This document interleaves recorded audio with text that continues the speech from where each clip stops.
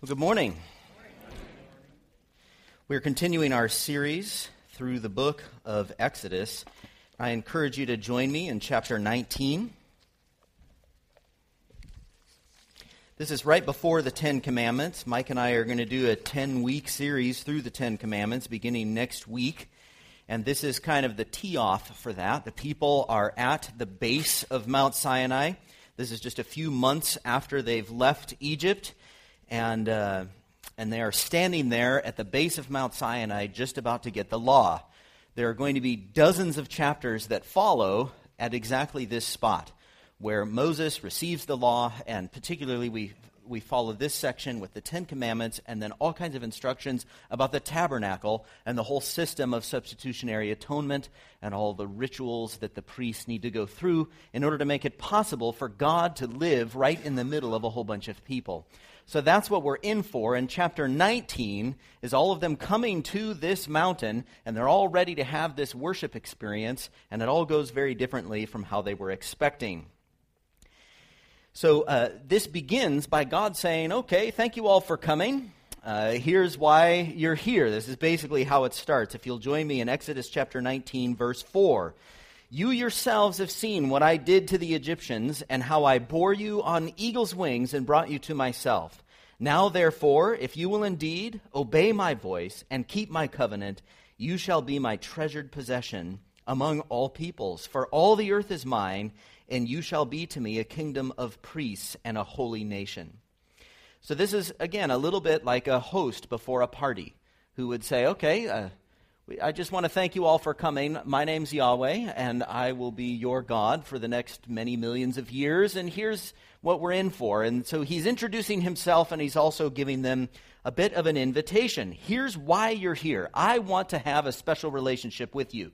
So you remember how I went and got you on eagle's wings, and I brought you out of Egypt, and I brought you to this place. So he's explaining, okay, here's who we both are, and here's what we're in for. I would like you to be my treasured possession, says God.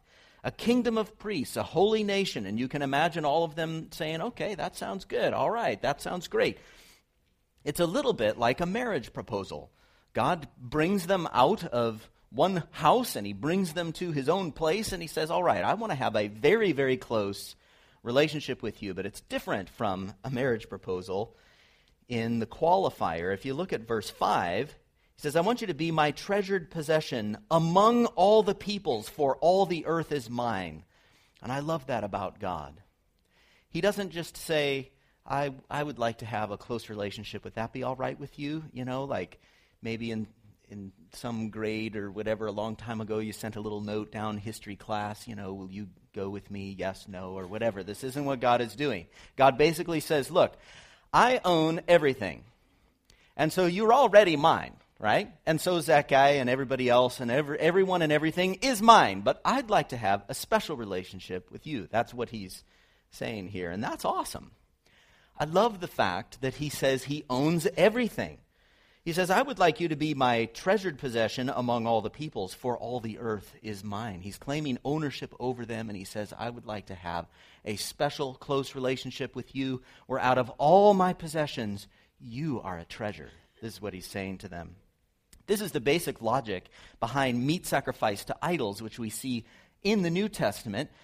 There were all kinds of false religions flying around the ancient world, and meat was being sacrificed to foreign gods. And then after it was sacrificed to these false gods, it would be sold in the marketplace. And so some Christians believed it would be wrong to eat that meat because it had been somehow tainted by this false religion. And Paul comes back, and he basically says, to paraphrase, he says, look, God owns the meat. You can't claim ownership over something that God already owns. It's all that's happened to that. It's perfectly good barbecued meat. Okay? Because God owns it. And it doesn't matter that some fool comes along and he says, this is mine. I'm going to sacrifice it to a false god. It's still God's meat. So go ahead and eat the meat. There's nothing wrong with the meat. The problem, according to Paul, has to do with the fact that some people think that it's tainted, and if you're a young Christian, you think it's tainted, then you might cause that young Christian to stumble, simply because they're confused about the fact that God owns everything. They don't realize God owns everything. You can't take something away from God. Okay, a few years ago there was some debate about whether or not Christians should drink coffee from Starbucks because Starbucks was doing things with their health plan that violated some Christian ethics, and so people were thinking there was something wrong with Starbucks coffee. Now look, God owns that coffee. That's God's coffee. It's not Schwartz's coffee. That's not Starbucks' coffee. This is God's coffee. God owns the beans. God made the beans. Reason it tastes good is because God made it. That's God's coffee. Okay? Now, you might decide, I don't want to give money to an organization where some of that money is going toward things that I find to be unethical. That is a rational way to think. That's fine. There's nothing, you shouldn't feel embarrassed drinking a cup of coffee, like it's somehow tainted by immorality. It's God's coffee.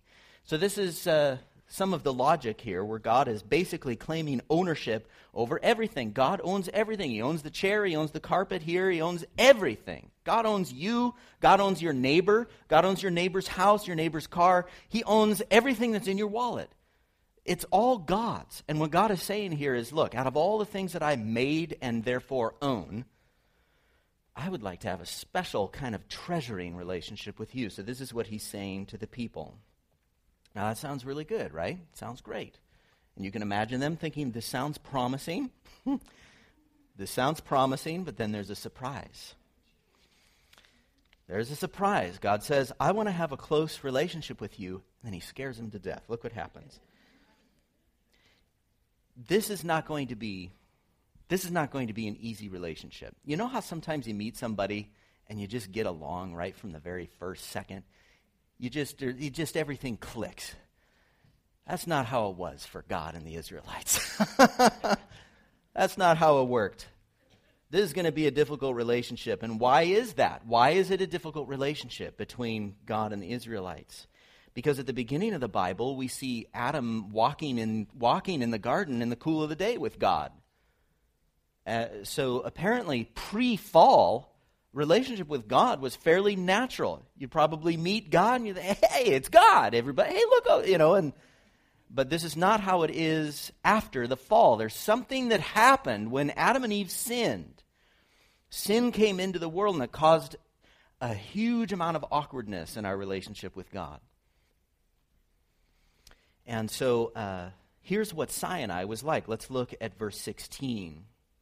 God says, hey, I'd like to have a close relationship with you. And then verse 16, on the morning of the third day, there were thunders and lightnings and a thick cloud on the mountain and a very loud trumpet blast, so that all the people in the camp trembled.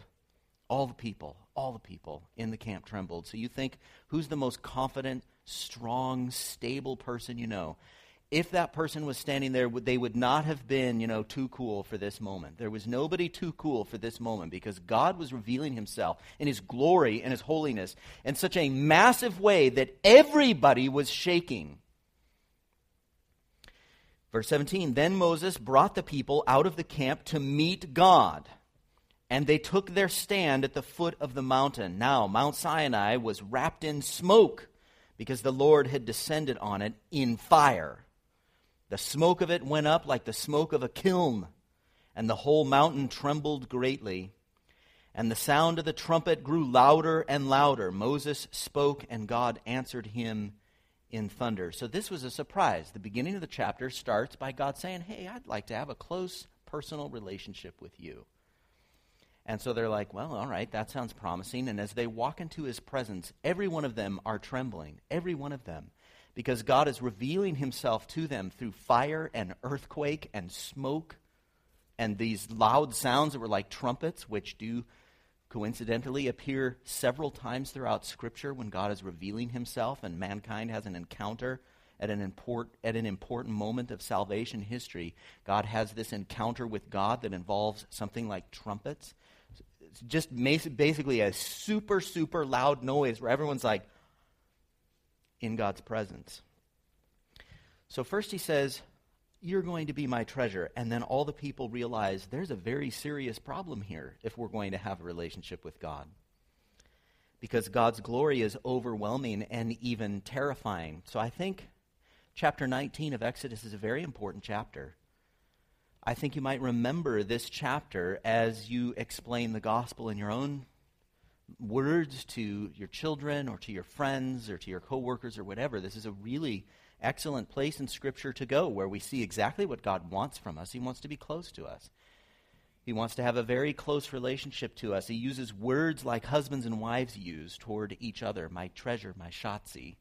He wants to be close with us. And yet we have this problem. We have this big problem because when God comes into contact with sinners, then there's problems. And so this is the setup for what follows. Really in all of Scripture, but especially the next few chapters of the Bible, we see the terms of the relationship. This is not going to be an easy relationship. There are terms in this relationship, beginning with the Ten Commandments and then following a very complicated, very involved process that requires thousands and thousands of gallons of blood in order for all of this to work. So the Bible begins, very first few chapters of the Bible, first 11 chapters of the Bible show us the problem. Okay, the problem that we have here begins at the fall, that human sin and original sin begins to infect the human race. And we see the tragic story of Cain and Abel, where you had this sibling rivalry, and Cain murders his brother. And all through the rest of the Bible, we see that murder used as an example of what happens when sin comes into mankind. The blood of Abel. He was whacked, on the head by his brother, and you can imagine that blood going out into the dirt. And that said something about what was happening in mankind. That blood said something. It testified, it spoke to the universe and to all of us about what happens in the consequences of sin. Following that terrible story of Cain and Abel, you have the story of the flood, where wickedness had covered the entire earth. Following that story, you think, okay, we're going to get a fresh start here and everything's going to be good. And wickedness continues to be inherited and passed along through all of these people, causing division between God and mankind and between mankind and mankind, which we see in the story at the Tower of Babel. So these first few stories, the prehistory, if you will, of Scripture shows us the problem, that sin creates division between human beings and sin creates division between us and God. Then God begins to fix the problem. He starts this story by restoring, redeeming, repairing in his relationship with Abraham. And that restoration process begins with very simple promises. Very simple promises. He's beginning to put the cosmos back in order. So, through a whole series of events and a few hundred years after those promises to Abraham, here we are at the foot of Mount Sinai in Exodus chapter 19. We think, great, God and mankind are back together, interacting again. It's a first. This is a first since the fall, since Eden. God and mankind are interfacing again. You have an encounter with God and mankind. You think this is progress, right? Except nobody's walking with God in the cool of the day here. Nobody's walking with God in the cool of the day. There's fire, there's earthquakes, and pretty soon people are going to start dying left and right. There's a section in the middle of Leviticus that illustrates this point. You remember that these next few books of the Bible all happen within a fairly condensed period of time. So I'm just fast-forwarding just a short period of time, but quite a few chapters of the Bible. And you don't need to turn there if you don't want to. I'm going to read some of this to you, but I'd like to illustrate this point a little more clearly. In Leviticus chapter 9, we're told that on the 8th day, Moses called Aaron and his sons and the elders of Israel, and he said to Aaron, take for yourself a bull calf for a sin offering. Okay, so this is going to be the key to everything. The problem here is sin, and God is creating a very complicated and elaborate and effective process for dealing with sin. And so he says, okay, Aaron, take for yourself a bull calf for a sin offering, and a ram for a burnt offering, both without blemish. And offer them before the Lord, and say to the people of Israel, take a male goat for a sin offering, and a calf and a lamb, both a year old without blemish, for a burnt offering, and an ox and a ram for peace offerings to sacrifice before the Lord, and a grain offering mixed with oil. For today the Lord will appear to you. Okay, so here's the deal. Here are the terms. We're going to interact with God here. We're going to step into God's presence. The only way this works is if somebody dies, because we're sinners. So what God does is he creates a substitutionary process whereby these animals die instead of the people, which makes it possible to interact with God. And they brought what Moses commanded in front of the tent of meeting, and all the congregation drew near and stood before the Lord. Okay, so they've done this already in Leviticus 19, scared them to death. So they're like, okay, now what do we do here? How exactly are we going to do this? And they've all got their animals, and they're all probably making noises and stuff, and we're about to see a lot of blood. Moses said, this is the thing that the Lord commanded you to do, that the glory of the Lord may appear to you. Okay, so these are the terms of having a relationship with God. Now, the next few verses of chapter 9 tell us that Aaron did exactly what Moses told him to do. So that's important because God had revealed the law to Moses. And Moses then tells Aaron, and this is the inauguration of Aaron as the high priest, and so he does exactly what he's supposed to do. He cuts him in exactly the right place. He sprinkles the blood exactly where it's supposed to go. He waves the thigh of the bull at exactly the right time, and all this stuff. He does exactly what he's supposed to do, and then watch the result. At the end of Leviticus chapter 9, Moses and Aaron went into the tent of meeting, and when they came out, they blessed the people, and the glory of the Lord appeared to all the people. And fire came out from before the Lord and consumed the burnt offering and the pieces of fat on the altar. And when all the people saw it, they shouted and fell on their faces. Pretty awesome worship service here.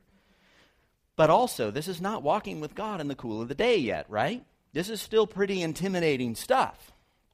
This is still God in his holiness, in his glory, cannot be in the presence of sin without his wrath punishing that sin. And so here are all the people, and they've come into his presence, and they kill these animals, and they put them on the altar, and they step back, and whoosh, this fire comes down from heaven, scares everybody to death, and they shout, and they fall on their faces. So this is what relationship with God looks like in its purest form. Like, this is the best interaction possible at this point in salvation history with God, is that we're all on our faces trembling as God burns this stuff on the altar. That is the ultimate worship service that was possible at that moment in salvation history. But again, it's progress.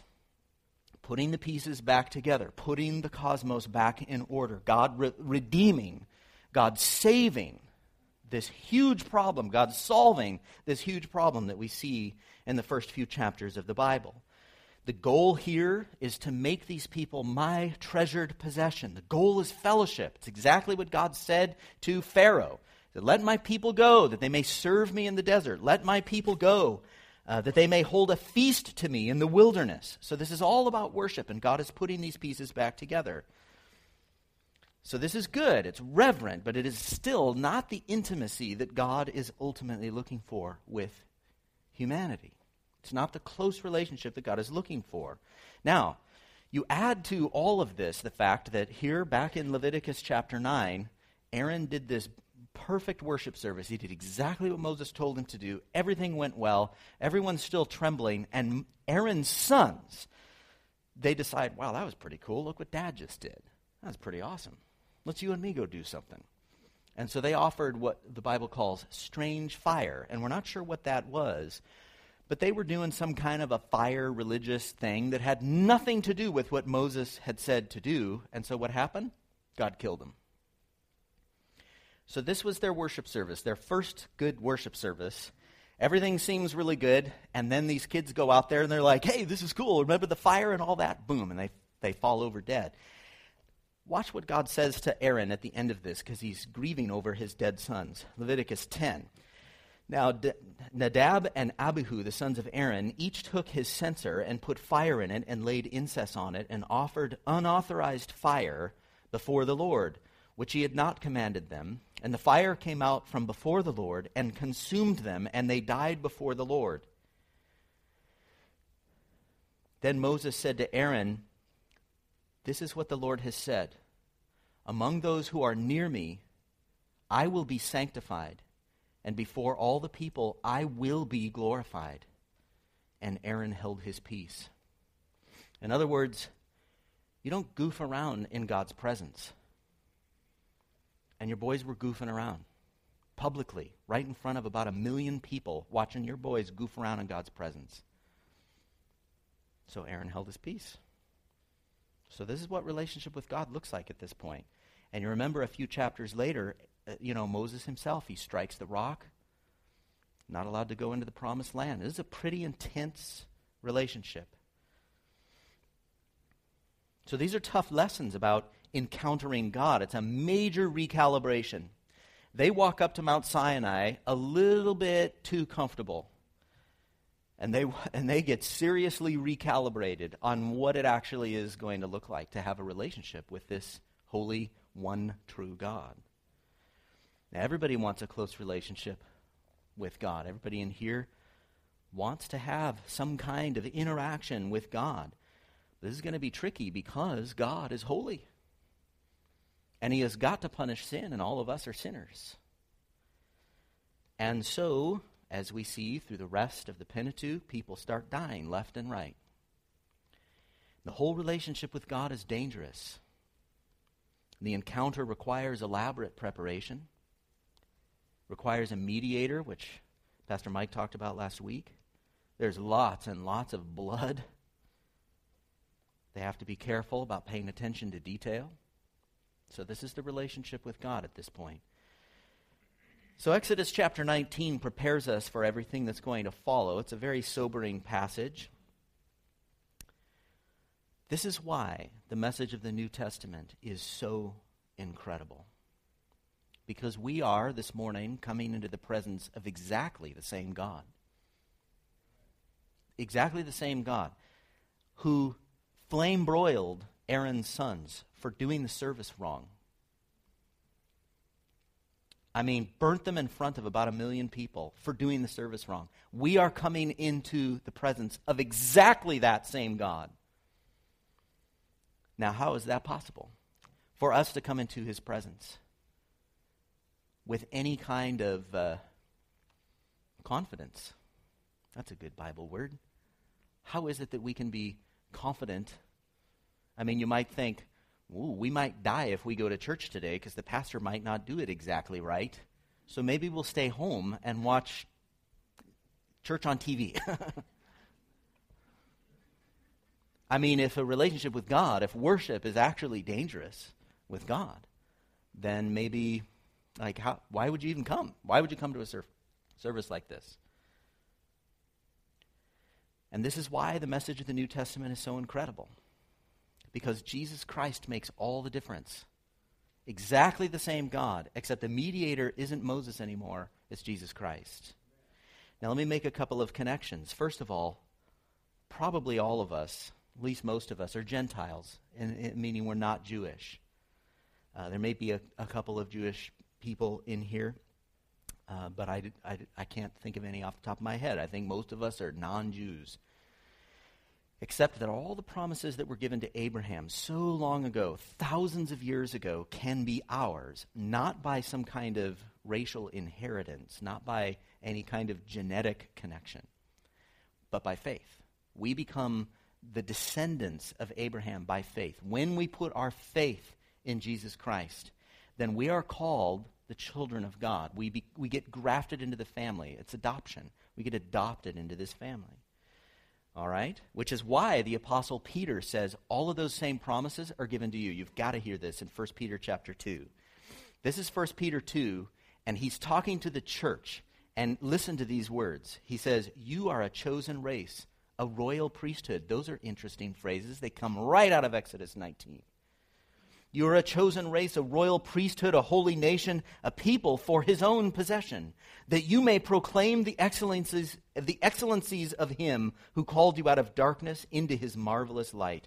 Once you were not a people, but now you are God's people. Once you had not received mercy, but now you have received mercy.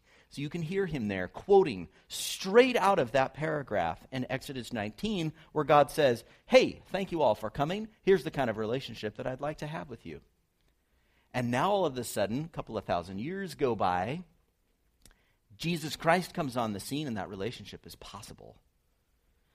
You can hear him quoting from Exodus chapter 19, God wanting to have a close personal relationship with us. So now here's the question then. What is our experience? When we come into God's presence, are we coming to Mount Zion? Are we coming to Mount Sinai? where we come into this terrible presence with thunder and lightning. We all just sang this beautiful song, How Great is Our God. Like, did that make your heart skip a beat? I mean, I've been studying this, and so it made me feel a little differently than I usually feel when we sing that song, How Great is Our God, How Great is Our God. And I'm imagining Mount Sinai with the thunder and the lightning. I mean, you'd think it would almost be helpful to us, right, if God demonstrated his glory like that. And so here we come into the presence of this exact same God. Are we coming to thunder, fire, blood, earthquakes, trumpets, and terror? And the answer to that question is no. We are not coming to Mount Sinai. In fact, Mike showed you pictures last week of places where Sinai might be, but there's all kinds of debate among archaeologists where we don't even know where Sinai is. We are not coming to Mount Sinai. We're coming to a better mountain. Listen to this in Hebrews chapter 12. For you have not come to what may be touched, a blazing fire and darkness and gloom and a tempest and the sound of a trumpet and a voice whose words made the hearers beg that no further messages be spoken to them. Again, he's referring back to Exodus 19.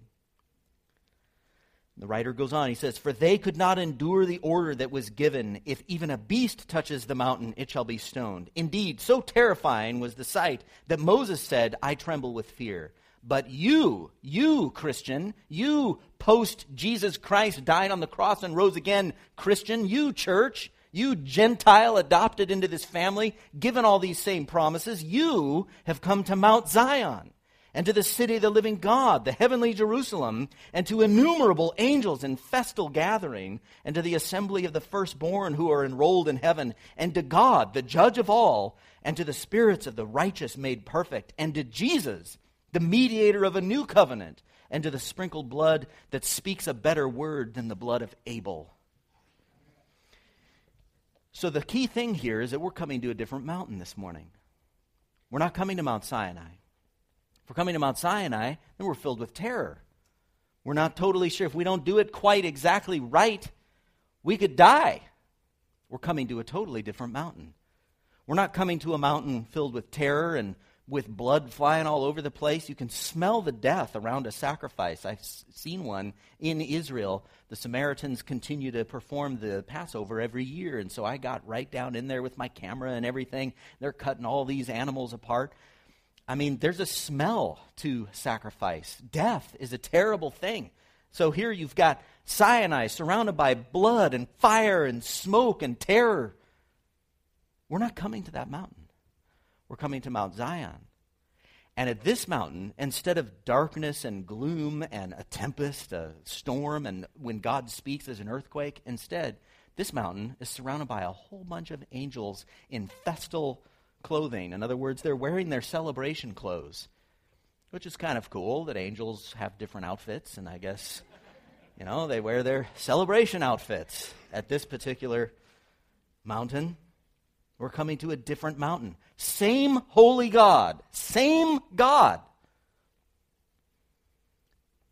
He still must punish sin with death. That has to happen in order for us to come into his presence. But at Mount Zion, Jesus is there. Not Moses saying, here, everybody, come on over here, and people might die and things like this, including his nephews. No, instead we have Jesus saying, it's going to be all right. Come on, I already paid. I did all the dying that you could do. Because you see, the death of Jesus Christ has this infinite quality. It covers all of us and all of our sins if we repent and put our trust in him. So when, not like Moses, but when Jesus grabs us by the hand, he says, come on, we're going to go right into the Holy of Holies. I want you to meet my Father. And the reason we can do that with some amount of confidence is because Jesus is the mediator and Jesus is the one who's bringing us there. And you think, well, but I'm sinful, and you can't even believe what I was thinking about last night, and I'm not sure that I totally confessed it exactly right this morning, and all of this stuff, and I'm sinful, I have a history of sin. I'm not even sure that God has revealed 1% of my actual sin. Have I confessed it all? I'm not sure. Do I even want to? I'm confused. I'm totally psychologically messed up, and you want me to walk into the presence of the holy God where I might die? And Jesus is like, if I'm your mediator, I've done all the dying that can be done here. And so when blood is being sprinkled, it's not sprinkled of, goat sprinkling. It's not bull blood sprinkling, but it's the blood of Jesus Christ, which paid for sin once for all. So if you pray a prayer like, Jesus Christ, please forgive me for my sins, I pray that all the punishment for my sins would be put on Jesus Christ, and that his death all those years ago would pay the penalty for my sin. And I put my trust in you. I'm going to do my best to follow you. I know that I'm going to stumble, but I pray that you'd keep me from totally falling. And that's the kind of confidence that we have to enter into the Holy of Holies, this holy presence that kills sin. And there's a smile there. Not a God who's like, what are you here for? How'd you get in here? And Jesus is like, no, it's okay. No, this is your heavenly Father. The New Testament words, our Father. And he's adopted you. And he's thrilled to see you. Come on over here. Tell me about your day. What's going on? And you look at Jesus, it's like, it's all right. I already did all the dying that could be done. And there's angels that are surrounding this place, that are celebrating, and it's a place of joy, and it's a place of light. Verse 22, innumerable angels in festal gathering. And you remember God telling Pharaoh in Exodus 5, let my people go that they may hold a feast to me in the wilderness. Well, now finally that feast is happening. It's not this awkward, hopefully we don't do it quite, hopefully we do it right so that we don't die halfway through the meal or something like this. But now you actually have the festal gathering. Instead of a place of terror, people falling on their faces with fire and blood, now we have celebration, the kind of celebration that God is after. Verse 23, God is referred to as the judge of all. Ooh, that's scary, right? Because it's a capital J judge, and he judges sin. Except that's immediately followed up with God, the judge of all, and spirits of the righteous made perfect. So again, it's the same God. As Pastor Mike was saying last week, there's not a different God in the Old Testament and the New Testament. It's the same God. He's still the judge, and he still punishes sin with death. When people say, there's a difference between the God of the Old Testament and the God of the New Testament, have you read the book of Revelation? Where Jesus gets on a horse and tramples sinners in this big vat so that the blood flows out of Jerusalem as high as a horse's bridle? What are you talking about? Different God in the Old Testament and the New Testament. Of course God still punishes sin.